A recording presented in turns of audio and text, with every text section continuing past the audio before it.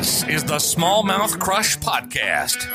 If you're a hardcore angler, you've come to the right place. This is a weekly podcast that will interview some of the top smallmouth bass anglers in North America. Travis and his guest will discuss what it takes to consistently catch big smallmouth, and you'll get a glimpse inside the mind of a trophy smallmouth angler. And now, here's your host of the Smallmouth Crush Podcast, Travis Manson. Yo, welcome to the Smallmouth Crush Podcast. My name is Travis Manson. Hope you guys are having a great week. I got a great show coming up for everybody. Jeff Gustafson joins us, otherwise known as Gussie, if you will. That's what he goes by. He won't get mad if you call him Gussie. One of the top smallmouth anglers in the country. He knows what he's doing. In this episode, we get into it as far as throwing one of the best smallmouth baits on the planet. A hair jig, a marabou hair jig. So he's going to break down how he utilizes that technique to put monster smallmouth bass in the boat. But first, let's talk about the sponsors of the show. Of course, we have The Real Shot, located in Northeast Wisconsin, one of the premier tackle stores out there. They support this podcast. And in the show description, there's a link. So if you're looking at purchasing some tackle and you go through that link, it just helps out the show even more. Of course, Monster Bass right behind me, the better box. Monthly subscription to the Monster Bass. They actually have a bunch of different boxes out there. Multi-species boxes, ice fishing boxes, and then your regional box. You can use the Travis 10 code for your first purchase over at monsterbass.com. So without further ado, let's get him on. All right, well, here he is in studio. Well, at least I am. Where are you at? I'm up in Canada. I'm at home right now, so bundled up a little bit. I see that. Just living the dream here in the wilderness. Living the Canadian life. So, Jeff, what do you go by? You prefer Jeff or Gussie? I mean, I want to call you the right name here. Yeah, I know. Gussie's kind of worked out for me pretty good, and that's. I've known you for a long time. Fished the Sturgeon Bay Open for many years, and back when you were fishing the Elite Series, you fished the Sturgeon Bay Open a few times, or sure. I know you were there around that time, so you had a big target on your back. You didn't know who I was, but you were kind of the guy everyone wanted to beat there, I think. So yeah. Yeah, it's an amazing fishery. Growing up in that area of Wisconsin, the Sturgeon Bay, Lake Michigan, that whole northern deal and the Great Lakes is something I just kind of fell in love with and can't seem to shake it. So I'm addicted to the smallmouth as you are. Definitely one of the top 50 anglers, if not, as far as smallmouth anglers and largemouth, of course. But when it comes to the smallmouth game, you got it dialed in, man. And I just want to really dig in. The whole purpose of this podcast is to really dig into the minds of these, expert smallmouth anglers that just can go out there and dominate regardless of what body of water that they're fishing, and time in again and again, put some big smallmouth in the boat. You're up in Canada. Where's your, I guess, home body of water? What would you consider your home body of water when it comes to smallmouth fishing? So for me, home body is Lake of the Woods, and right on the Minnesota border. So I live about 60 miles north of the border, but for anyone that's not sure where it is, we got Rainy Lake and Lake of the Woods here, and pretty much center of the continent. So 7 hours north of Minneapolis, and that's home for me. So traveling around, you did it, and you're still doing it. It's a project if you live up north, and Sure. And even more so for me with the border stuff, especially this year. But if you love doing it, then you figure out a way to do it and make it happen. So is Rainy Lake, Lake of the Woods, is that where you? I didn't want to cut you off. Is that where you grew up and learned how to catch smallmouth? And that's exactly what I was going to say is Sure. It's a phenomenal fishery. It's a big body of water, 1 million acres, 14,000 islands, and really good fishing. We don't get the giant fish that you see in the Great Lakes. It seems like the zebra mussels and gobies are the recipe for that, but phenomenal fishing. And you can catch fish shallow, deep. Kind of of all the places that I've traveled to fish, I would compare it to Champlain, but with more places to hide. You can hide out a little better because of all the islands, but similar to Champlain. Sure. You mentioned fishing Sturgeon Bay when you were younger. As far as branching out from Lake of the Woods, what was your next moment of, wow, this is some awesome smallmouth fishing? Where would that be? For me, it was Sturgeon Bay, and I think the first time I went was 2005, maybe 2004, 2005, and at that time you could go there for the week and you'd probably catch a 5-pounder, but it wasn't like the giants hadn't erupted there quite yet. Sure, it was 4 or 5 years after I started going. But yeah, Sturgeon Bay would have been my first experience on the Great Lakes. And then, just from there, I started fishing the FLW tour in 2012 or 13, and then got to go to Lake St. Clair, Detroit River, Champlain, and sort of expand where I'd been. But Sturgeon Bay, I probably fished there 150 to 200 days in my life. So I've got a lot of time on that place, and that's kind of where I, cut my teeth on the Great Lakes type fishing. Sure. So since you went on tour, what was some of the things that you could take with you from your experience on Lake of the Woods and apply it to, say, the Great Lakes, but even let's talk some smallmouth down south as well.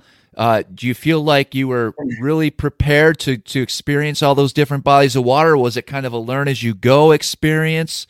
How did that all play out?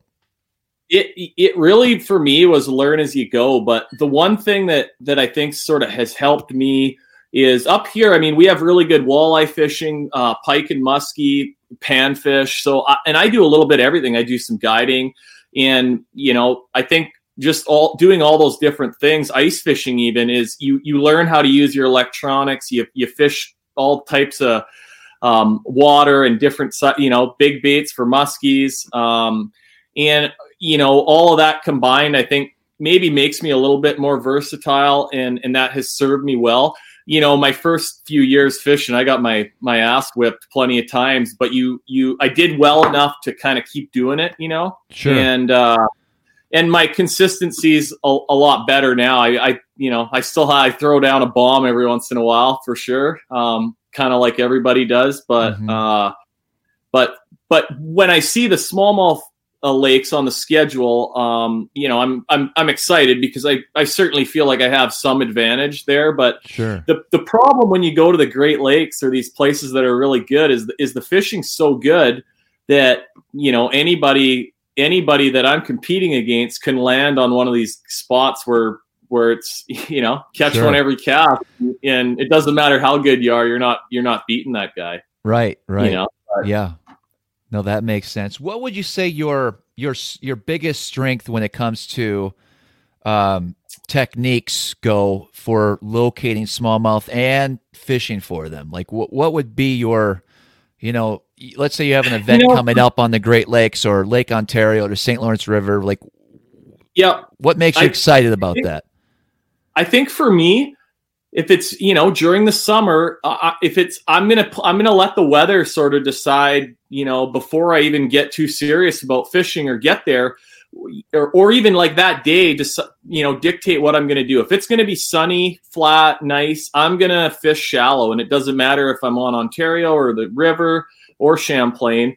I'm gonna fish shallow and have a top water, a marabou jig, some finesse stuff. And I'm going to fish fast and look for biters. And I think anyone that comes up north to fish, if you're not familiar with it, those days when it's really nice, when it's sunny and hot, there's always going to be a lot of big fish up shallow. And it doesn't take long for them to show up. But the other side of that, if it's cloudy, windy, you could have the greatest day ever, and the next day, if the wind blows and it's dark and you can't see, you're not going to catch them very good up shallow probably. And just knowing some of that kind of thing, some of that stuff, I think is probably my biggest strength, just to be able to do what I got to do to understanding the conditions that you're faced with and then adjusting to that on all these different bodies of water is basically what you're saying. because people always say, "Oh, smallmouths move so much," and it's not so much that they just if the weather's stable for any number of days, they're probably not going to move, but they move when the weather forces them or tells them to move. I think more than just randomness, moving randomly. Sure. And that's one thing that I guess if you fish for them enough, you maybe understand that a little bit better. Mm-hmm. No, that makes sense. Now, would you say I guess, what would be your favorite way to catch a smallmouth? Basically, time of year, and like, what would be the ideal situation? I could say you're going to get to go smallmouth fishing a day. Pick your pattern. What would that pattern be? For sure, no question. It's casting a little marabou jig. I make my own, and I know you. I remember one time fishing in Little Sturgeon around you, and this was when it was like no one really knew how good it was, and no one was using it there, and it worked like so good at that place. And you could go around like in those packs of boats and catch like 8 fish to everybody's 1. Mm-hmm. And for me, it's just something that I have a lot of confidence in. I've caught thousands of bass on those things, and that's my kind of signature bait, I guess, if for lack of a better term. Sure. But like a small little hook, a number 1, Gamakatsu hook in the jigs that I make. But if you use that on the right rod, a long, soft rod, some braid, it's probably the best hooking bait there is. You're catching fish in open water most of the time. Sure. And you just, fight them, but when they bite it, I mean, they're just biting the hook. So it's, usually you hook them up pretty good, and it's a pretty safe bait. Sure. Now, I don't want to. I'm not going to let you off the hook on this one here. So we're gonna talk a little bit more deep into hair jigs if we can here for a moment or two. So you tie your own. Do you sell them as well, or is it just something for your personal use? I have a lot of buddies that ask me for them. You couldn't make money selling them the way it takes me 10 or 15 minutes to make one, and it's I don't really love doing it. There's a football game or a hockey game on, I'll sit around one evening and tie them up, and you just tie enough to get you through the summer kind of thing. I never have I'll have 50, 70 made up maybe by the spring, hopefully, and then by the end of the year, I'm usually, by the time I use them, give a few away. Sure. I'm too nice, so like I'll have a couple of my southern buddies will show up at Lake St. Clair or the river, and oh man, I need a couple of those hair jigs. I finally tied one on, and then okay, so you dump 2 here, 2 there, and but yeah, I don't sell them. A friend of mine, Brian Gustafson, same last name. We're actually not related, but he lives here where I do as well, and has a really good store called Lake of the Woods Sports Headquarters. And he gets some made that are the nicest ones I think you can buy with a Gamakatsu hook. They're tied really nice, good jig head, and all that stuff. So sure. Now, but the number one thing for me with the jigs is the hook. You want a small hook, but I'm gonna use one with a gammy in it, and then I like to put a little bit of a body on the shank, a piece of plastic, and that allows you to cast it a lot farther, and it keeps it sort of bulked up a little bit, so it doesn't just look like a drowned rat in the water. Sure. And so, my friend Brian, he sells the jigs with a little keeper on the shank, and then he actually sells the jigs if people want to tie their own with that little keeper on there as well. Okay. Now I know they obviously you can make them in many different sizes. If you could kind of break down, are you normally sticking with just 1 or 2 different sizes, or do you have a wide variety? No, I use a 3/32 most of the time. At home, we have really nice cabbage weeds up here, and we call it tobacco cabbage, where it's like the big brown and red leaf stuff. And when it's hot out in the summer, these smallmouths will actually suspend and just sort of lay next to these little clusters that maybe there's 3 or 4 stalks. And I'll use a 1/16 a lot around home, and that really stays up pretty high in the water column. And then as heavy as I go would be like an 8th. And if I'm Sure. fishing on the Great Lakes and it's windy, or you want to get down in that, like, 10 to 12, 14 foot range, then the 8th is better. But an 1/8 ounce to me, I mean, that sounds really light to everybody probably, but an 1/8 ounce to me sinks like a rock. And the number one thing with a little hair jig is I don't want it to touch the bottom. I want it to glide through the water column, if that makes sense. And just kind of pendulum along. And if you put it in front of one, there's a good chance they're going to eat it. And so the fish have to be relatively shallow. I mean, it's not a bait that you're going to use in 20 feet of water. I've dropped them down in 20 feet of water. If you're sitting on top of fish and you can't get them to bite, and I've caught a few, but that's not where it's like magic. It's magic when the fish are shallow. Sure. So you're really ideally making long casts, and you're basically swimming that through the water column. Are you varying the speed at all, or is it a pretty consistent? Where are we talking? Slow, medium, fast retrieve? What do you find? Kind of slow and steady. And a lot of times, I mean, like a place like the river, those big ones, when they're shallow, I mean, they're really black and dark, and you can see them from a long ways away. And I've had lots of times where you're winding it along, and you see one behind it, and sometimes you gotta like give it just a little pop, or speed it up a hair, just change it up a little bit, and that'll trigger them to bite. But like if your jig's kind of going along and like one's coming behind it, they're gonna bite it if they're if they're coming behind it. Sometimes that was one of the biggest learning experiences for me, especially when you could see a smallmouth chase a bait. So let's just say you're burning a spinner bait, you see that big smallmouth coming at it.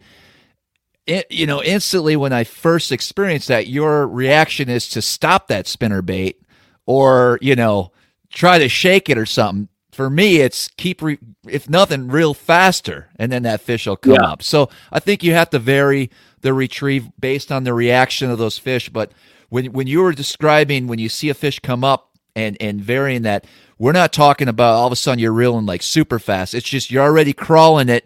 Now you're just it's still slow, right? But it's just moving a little bit faster than what you were. Like that little bit of extra, I'm trying to really get away from this thing. And the other thing that I get asked a lot is, what do you think that a little hair jig, is imitating? Please tell. What do you think? The honest answer is, I think it's kind of like an after dinner mint. I mean, it's just something that's really small and subtle. And just it's an easy grab. I think it's not a steak, like a spinnerbait or a jerkbait or a big topwater is like a steak, and they're not always in the mood for that.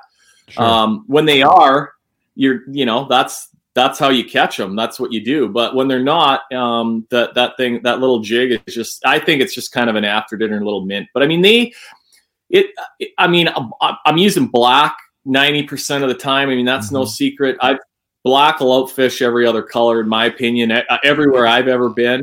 I agree with you 100%, but why do you think that is? Why wouldn't a brown or an olive or white work as well? I don't know. Like, that's crazy. If I'm using a tube or a Ned rig, I mean, it's green pumpkin all the way. And you can get beautiful olive and green pumpkin-y colored marabou, and it just doesn't seem to work as well. And I mean, maybe part of that is just not giving it an honest, but and the same can be said for white. I mean, white is a bright, gaudy color, but it's also a natural kind of bright color. And a white fluke, or we have white topwater is what everybody's using. I mean, I've caught fish on a white marabou jig as well, but the black is for someone that's just going to go out and okay, I'm going to learn how to do this. Just get a handful of black ones. That's what all you need. Yeah, absolutely. As far as, the effectiveness of a hair jig is being able to really get a nice long cast with that. So I assume you want to have your rod and reel dialed in. In your opinion, what's going to be the best reel size as well as the rod action and length that you found? And then I guess what type of line are we throwing those hair jigs on? So So yeah, rod is the number one most important thing, and I'm using a 7.6. I use a G Loomis NRX. It's a really high end rod, but you want a 7.6, a 1 or a 2 power, a light whippy rod, and that's what's going to allow you to launch that little jig. And I mean, sure. You can cast them a lot easier than you'd think. But yeah, 8-pound Power Pro. I put an 8-pound leader on. And a 2,500 or a 3,000 size reel. I use a 3,000 Shimano Accents, and that's it's a high end setup, but it's like my favorite technique. So I'm it's something where I want like the best stuff for it. Sure. Now, obviously, throwing these hair jigs with the wind is ideal to get that longer cast. Now, a setup like this, if you had a little bit of wind and you were forced to throw into it, would it still be worth it, or are you trying to position that boat so you can cast with the wind? I mean, is there times I know I get frustrated a lot throwing a hair jig into the wind, especially on bodies of water where wind's prevalent. Right. With the wind is better, but if you're, if you got to cheat it a little bit, I think going, kind of crossways, and then, you can actually have a little bit of a bow in your line with these jigs, and that's part of getting the feel for doing it right. I use yellow Power Pro, and it's very easy to see. And I know like Chris and Corey Johnson, that they're good buddies of mine, and they like red. They use red line a lot. But same, it's visible. That would be the best tip I could give anybody is, if I'm flipping or frogging, I'm using, like traditional low vis green braid. Sure. But for any of my spinning rods, we're putting leaders on anyway, so the fish are never going to see it. I want line I can see. And with these jigs, if you have a little bit of a bow in your line, like say you cast across the wind and you start dragging it, you really don't have to reel a whole lot if it's windy enough that it's pushing your boat along. You want to just pull that jig over the edge or over the boulder or over the whatever the sand spot that you're trying to hit. And if you have a little bit of a bow in your line, it's amazing. Like it'll jump and you'll know when you have a bite. Sure. Now, where would you say the most effective, if somebody wants to go out and try throwing the hair jig, is this a year-round deal for you? And then what is the best type of structure that you're going to throw this around? So clear water, pretty important. I mean, you want it to be relatively clear. It's a sight thing. I mean, there's not a lot of vibration or noise or anything to it. But I think it really where it shines is you got to put it in front of the fish. You got to kind of have an idea of where they are, and that's why when it's bright and sunny, I think, and you can see good on the Great Lakes, that's where, the fish are there, you can visually see them, and that's where it shines. And sometimes like a place like Sturgeon Bay, if you see a fish there, they're very hard to catch in my, experience. Mm-hmm. But then you go to like Champlain or the river, and it seems like you want to see them or and they're much easier to catch. My trolling motor's on a lot higher gear at those places. I'm looking to actually see the fish versus at Sturgeon Bay. It seems like you do better casting. But then when I'm fishing these places like the river or Champlain, I'm fishing in the summer. So the fish are, they're a little bit more independent. It's one here, one there, maybe two here, two there. When we're fishing Sturgeon Bay in May, you're around groups and you're looking for groups a lot more. And maybe that's part of why you get too close to that group and you just spook everybody, and they don't like that. But sure. I don't know if that makes sense or not, but absolutely. Okay, so let's say you're up shallow, you're in that 10-foot range, you see that big smallmouth out there, he's facing away from you. Are you throwing that hair jig past that fish, swimming it towards it? Are you throwing it right at it? What's your technique to get that fish to tune in and zone in on that bait? Yeah, absolutely. Cast past the fish. Sometimes you can land it right on top of them if they're not that smart, and just let it fall to them and they'll bite it. But I like to cast past them and just swim it swim it into his area, and usually it's just they just swim over and slurp it up. And sure. Is there ever a time when you've noticed or you've had success dragging that same hair jig on the bottom or hopping it, or is it just it doesn't really work that well? I'm curious on your opinion on that. So at Lake Champlain, we fished at Champlain in 2020, and the first day of practice was windy, cold, and this was late July.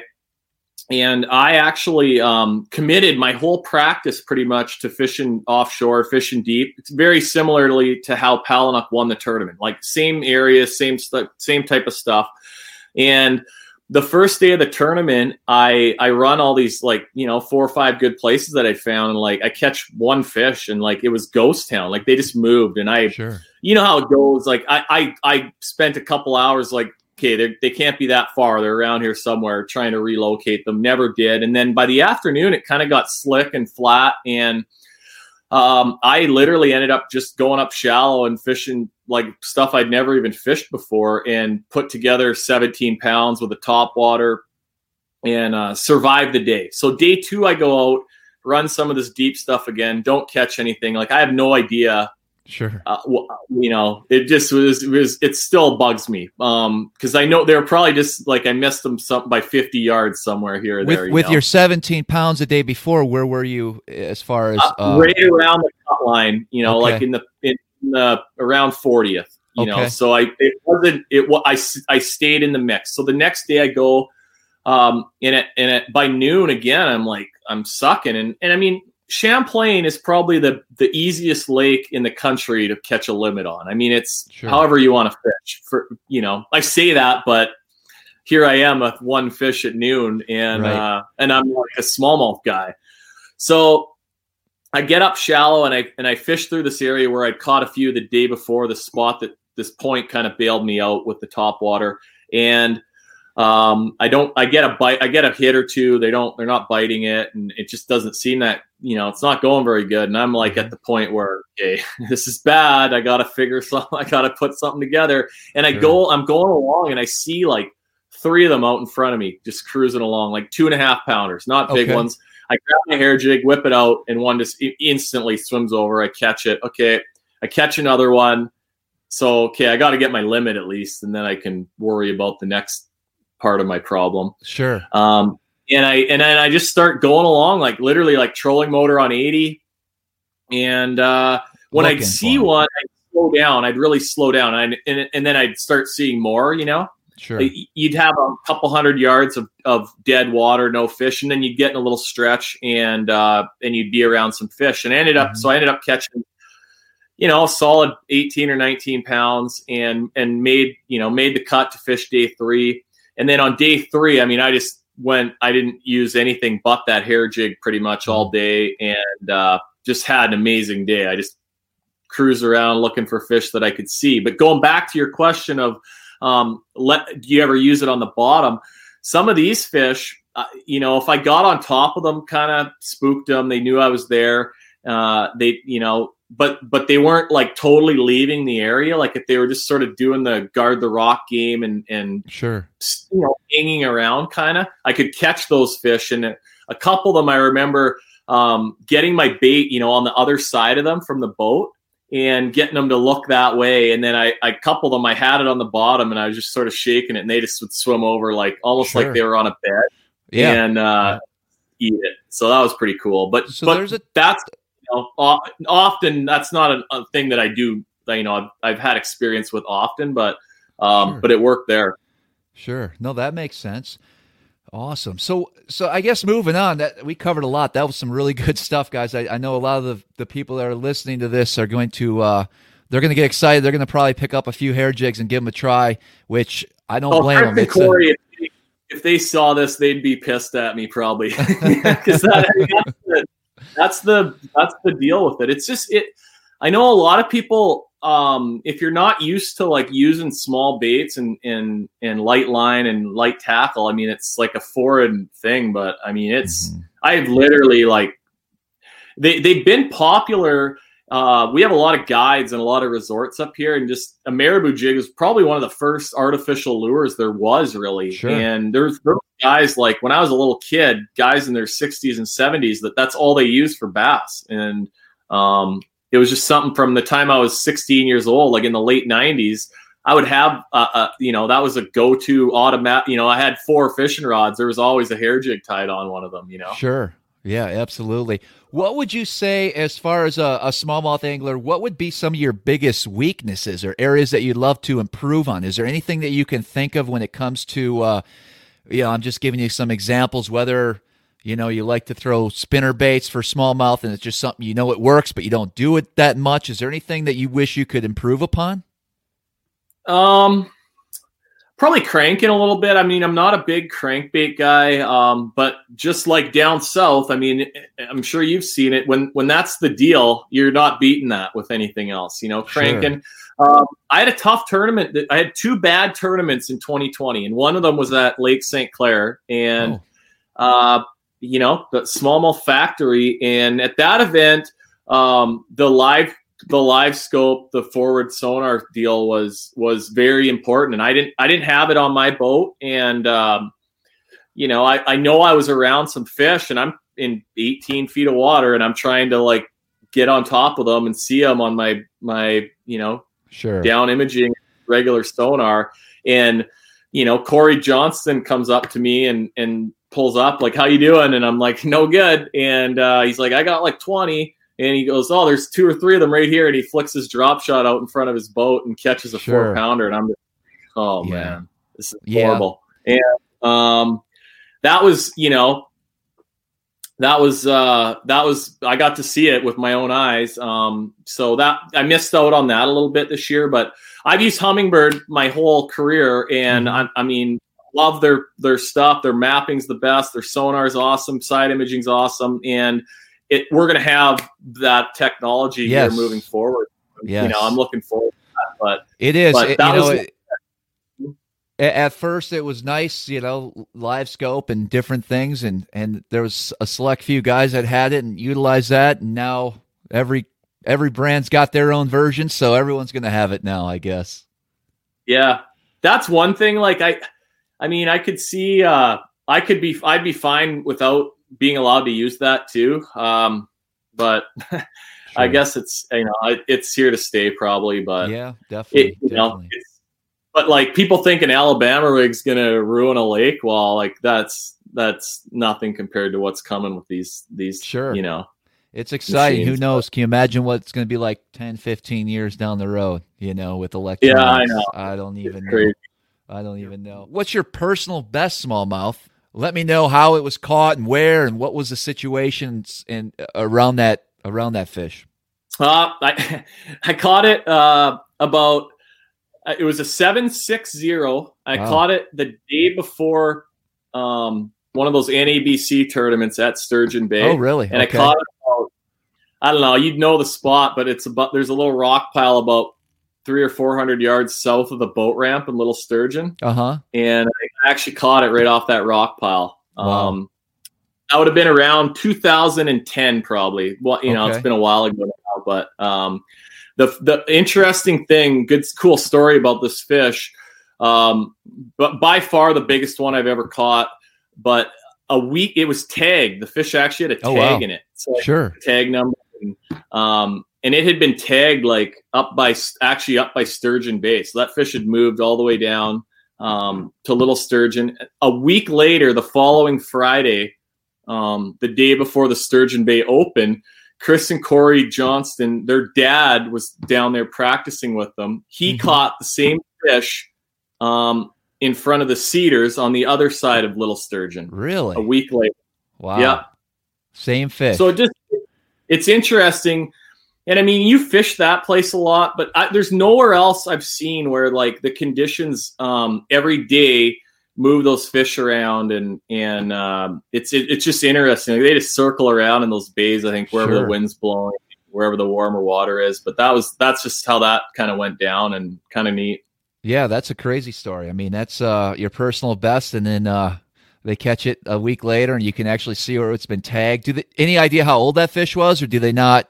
when you send No, in those? it's like 9 or 10 years old. I've got it. I've got an email from the biologist. I turned in the information I had, and he sent some stuff back to me. So I shouldn't, it wasn't as old as, a normal 5-pounder there would probably be. I think it was just a freak, and Sure.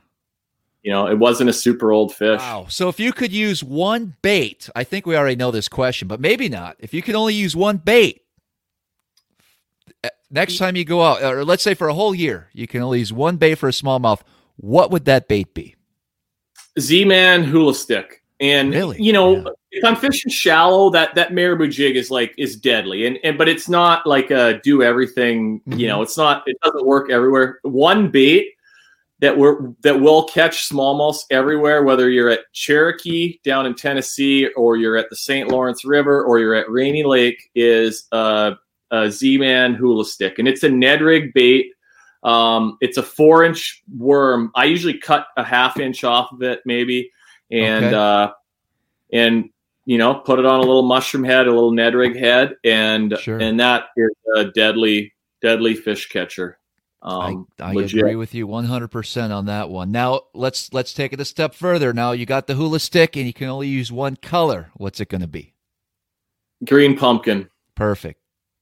Yeah. Sorry, no, that's exciting, but listen, sometimes when it comes to smallmouth, you keep things simple, and I mean, it can't get much simpler than that, So Gussie, what do you think separates yourself from some of the other top smallmouth anglers out there? When it comes to smallmouth bass, what makes you so successful out there? Because your track record, it's proven. You know all the different bodies of water, the Great Lakes, the northern lakes, up by where you're from, the southern impoundments when it comes to smallmouth. What do you think separates you from other anglers when it comes to smallmouth fishing? I don't want to sound like like I'm the greatest smallmouth fisherman ever, because I'm not. But I think just a lot of time into it and doing it a lot, and just enjoying it and love for it. That's the thing that kind of works in my favor the most. Sure. Like Fider is another good buddy of mine. I'm sure if you haven't already, you'll talk to him for this. Oh, he'll be on, sure.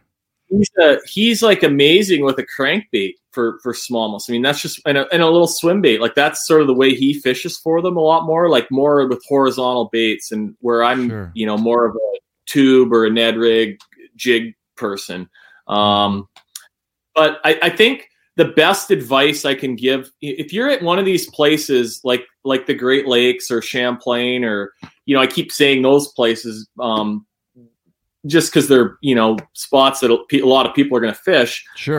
The biggest thing is if you're struggling and you're not catching any fish, you have to just keep moving. They're going to be, unless there's like a really weird weather phenomenon happening or something going on. I mean, if you're not getting bites, you got to keep moving, because they're going to be biting somewhere. And that's the biggest thing is I like to just keep moving, looking for biters, looking for and if you're fishing deep, there's a lot of times where you can get on top of fish. They're there. You can see them on your screen. You can drop a camera down and see them. And if they don't want to bite, I'll literally drop my bait down to those fish once or twice, maybe try a couple of different baits. If they don't bite, you got to roll. Pretend you didn't even see them and come back maybe an hour or two later and try them again. Like you can keep doing that, and that might work. But like if they don't want to bite, you're not going to force them to bite.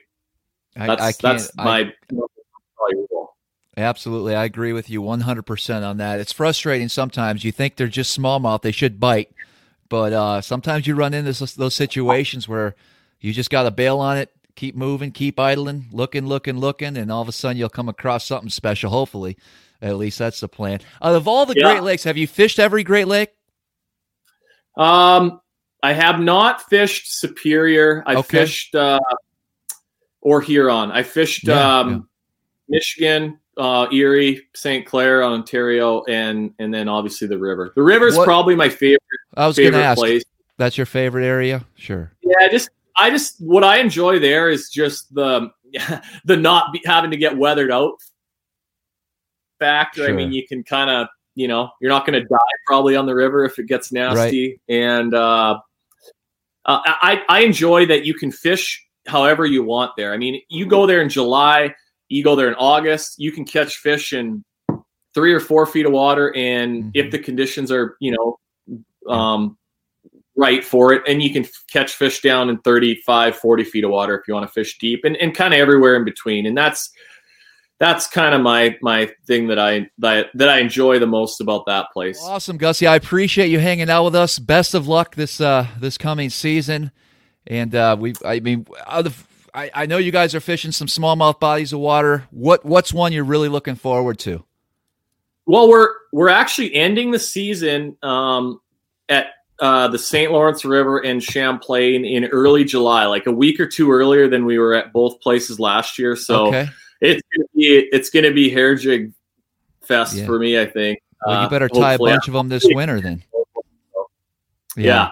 So I mean, that's as good as it gets. 2 of the best places in the world, and So no, thanks for having me. I'm really looking forward to seeing all these interviews that you're doing with everybody, and I know you're gonna catch up with some of my friends and some of the guys I look up to, and it's gonna be this is a great idea, and I feel pretty fortunate that you thought of me for this. Course. And absolutely, thanks. Wow, what a great interview. I appreciate everybody hanging out with us today. Look forward to meeting up with everyone next week. Thanks so much for listening today. Make sure that you're subscribed to the show and follow us on Instagram at Smallmouth Crush. Also, the YouTube channel, Smallmouth Crush. And if you feel so inclined, please leave us a 5-star rating and comment with a review below. And as always, until next time, we'll see you on the water.